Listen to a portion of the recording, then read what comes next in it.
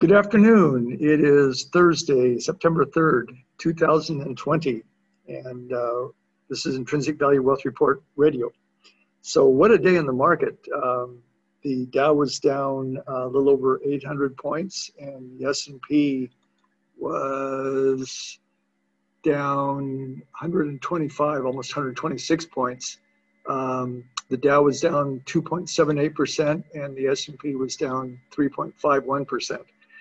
So not huge declines, but and who knows whether this is the start of a correction. But let me start with the lead article for this week, because we certainly will address that point in today's podcast.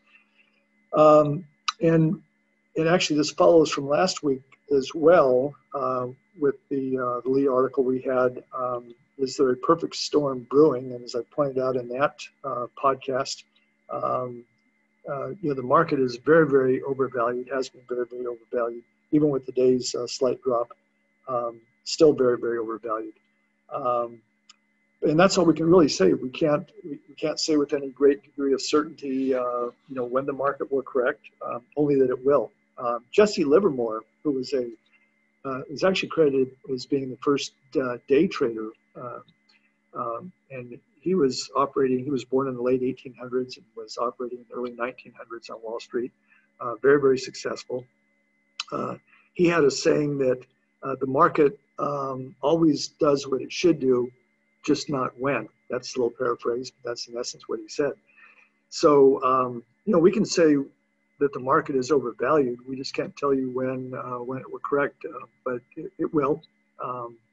One of two things has to happen. Either the market will correct back down to reflect the future prospects of the economy and companies, or the economy will actually start getting better and companies will start improving in their performance. So one of those two things has to happen. And if the economy continues on the same path that we expect it to for the foreseeable future, and where companies will be struggling for some time, then the market's going to have to come back down. But again, we can't really say when that's going to happen. But markets can stay overvalued for long periods of time. But anyway, having said that, let's look at the headline article for this week's commentary. So in this article, I talk about the Buffett indicator, which I actually addressed a little bit last week in discussing the formation, perhaps, of a perfect storm, but where we talked about the market overvaluation. One of the indicators we talked about was the Buffett indicator. I've become quite intrigued with this. I decided to write the headline article this week on that Buffett indicator. And I think I want to start by saying that the way to think about the Buffett indicator is to think about it being like a price to sales ratio. For those of you who are familiar with valuation ratios that we use in the stock market, we have price to earnings ratios, we have price to sales ratios, we have price to book ratios. And so the Buffett indicator is kind of like, not exactly, but kind of like a price to sales ratio. Because what it does is it looks at the market capitalization of all the companies in the market. And they use different indices to reflect the market capitalization. So one of the indicators they use is actually a measure that comes from the Federal Reserve. But then, as a proxy, oftentimes they'll use the Wilshire index to measure that. And so that's the price part. So we're, instead of looking at the price to sales for an individual company, now we're looking at, in essence, the price to sales for the entire economy. So when we do that, we look at the market capitalization of all the companies in the economy, and that's where we're going to use something like the Wilshire index, something that represents a very, very broad, reflection of all the companies in the economy. So that's the price part, is market capitalization. The sales part is the proxy used for that is gross domestic product. Again, we're looking at an economy-wide, indicator for for how the economy is performing and translate that into how the market should be valued.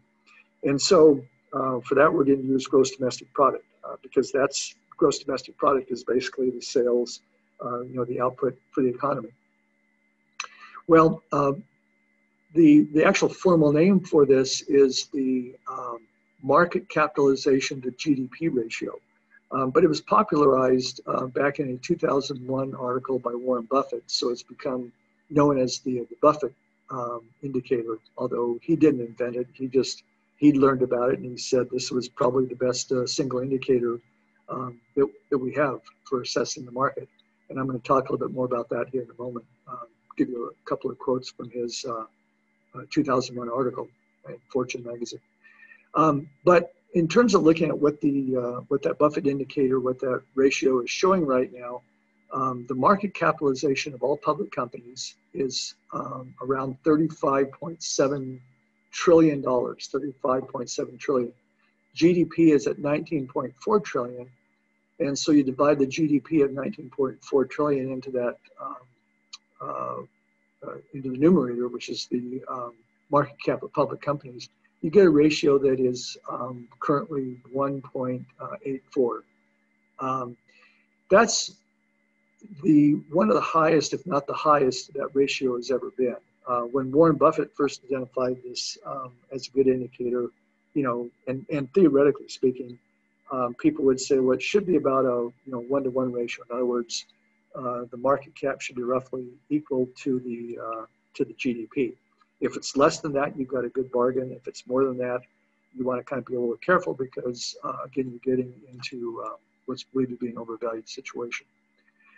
So we looked at research from a number of different firms that track this indicator, and they all compute it in slightly different ways. Some look at on a historical basis for this ratio, going back as far as the early part of the last century.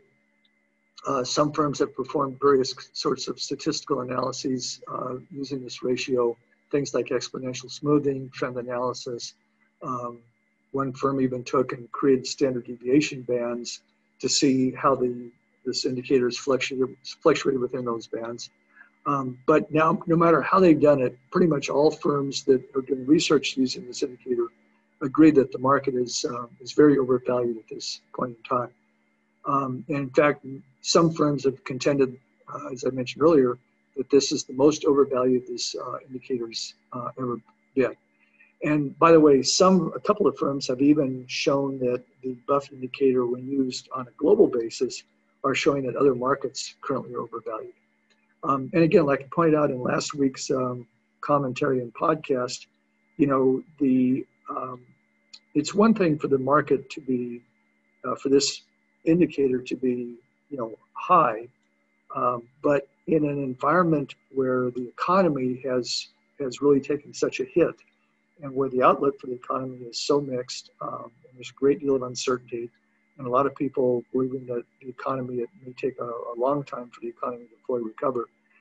To have the indicator performing like it is in an environment where the economy is being so badly hit, and on top of that, we still have a coronavirus, we still have high unemployment, and so forth. So to have, there's a very obvious disconnect that many people have observed. Well, let me give you that quote that Warren Buffett said back in his 2001 article. You can refer to the commentary to find the exact source of this. It was Fortune magazine, December 10th. It was actually Warren Buffett and Carol Loomis who had written this article for Fortune magazine back in December of 2001. And Warren Buffett kind of said this, just a little excerpt from the article. So the tour, this is Warren Buffett speaking, the tour we have taken through the last century proves that market irrationality of an extreme kind periodically erupts. And of course, we see that on a regular basis. And compellingly suggests that investors wanting to do well had better learn how to deal with the next outbreak. What's needed is an antidote, and in my opinion, that's quantification. If you quantify, you won't necessarily rise to brilliance, but neither will you sink into craziness. Warren Buffett goes on to say, on a macro basis, quantification doesn't have to be complicated at all. And it refers to a chart in this article starting almost 80 years ago and really quite fundamental on what it says. The chart shows the market value of all publicly traded securities as a percentage of the country's business, that is, as a percentage of GNP. The ratio has certain limitations in telling you what you need to know. Still, it is probably the best single measure of where valuations stand at any given moment. As you can see, as again, referring to the chart, nearly 2 years ago, the ratio rose to an unprecedented level. That should have been a very strong warning signal. And so he goes on to say, if the percentage relationship falls to the 70 or 80% areas, in other words, that ratio is down less than 1, buying stocks is likely to work very well for you.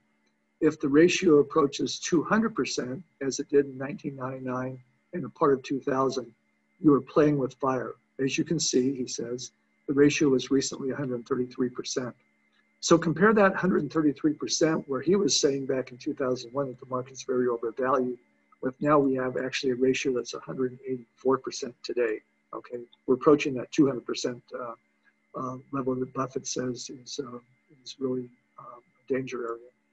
So as I said earlier, we have a market or an economy and a market environment where things are very, very uncertain. The economy is still struggling to recover. Coronavirus is still very much with us, although it does look like that will probably be, in what I read and what I understand, looks like that'll be over by the end of the year. I'm hoping first quarter of next year.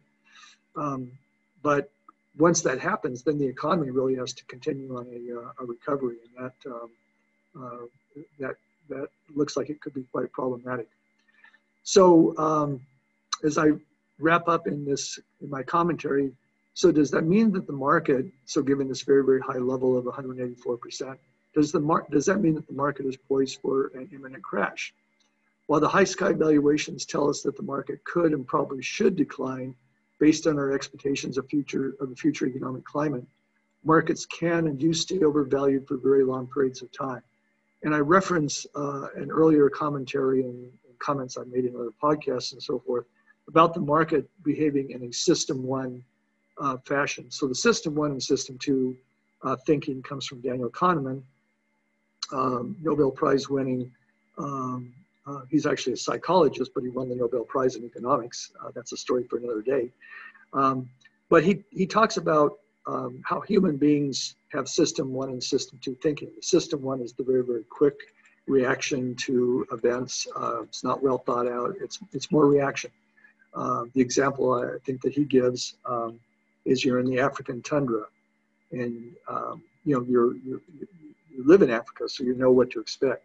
And when the bushes start rustling, you know that there's probably a lion there that's ready to come out and eat you. So you run about as quickly as you can. That's system one. We need the system one thinking in many cases to keep us out of trouble. If you're driving on the road, you need system one thinking to react to conditions on the freeway and so forth. The system two is the more thoughtful, deliberate, slow thinking, as Daniel Kahneman talks about, approach to things. And like human beings, the market has both system one and system two thinking components to it. The day-to-day fluctuations that we see that happen around the intrinsic value that we calculate. So the intrinsic value that we calculate, where we spend a good deal of time really thinking about the market, valuations and so forth, that's system two thinking. That's when we calculate the intrinsic value. The system one thinking that the market exhibits is the daily fluctuations around that intrinsic value that we can calculate. So the system one is the very short-term emotional standpoint. The system two is the more rational, really well thought out approach to valuing the market. And so the market is, when it fluctuates up and down like it did, drops 800 points today on the Dow, that's system one thinking. It's reacting to very, very near-term events, whatever happened, whatever the news of the day is. And again, the long-term, the system two valuation using things like the Buffett indicator, using things like price earnings ratios and other valuation metrics. That's the system two thinking. So we can say, and we have been saying, that the market has been overvalued using our system two thinking, our valuation metrics. But we can't tell you when the market's going to crash back down. I oftentimes compare the system one thinking to teenagers being at a high school dance. Okay, so where system one thinking is very prevalent. So I can't tell you what's going to happen with the teenagers at the high school dance. I can only tell you that something's going to happen, and it's likely to be quite goofy, but exactly what that is, we don't know. We just know that there's a more rational way of looking at things, and that's what we try to focus on when we're valuing the market. So that's the article, the Buffett indicator. And by the way, as I was really kind of thinking about these various indicators, it occurred to me that the Buffett indicator is like, as I mentioned earlier, it's like a price to sales ratio. As you know, in the commentary, we publish the price earnings ratios. We've been doing that for quite some time. So we have a very nice track record of where the PE ratios have been. And on a PE ratio basis, by the way, 2 weeks ago, we were at a PD ratio of 29. I think we popped into the 30 range just this last Friday.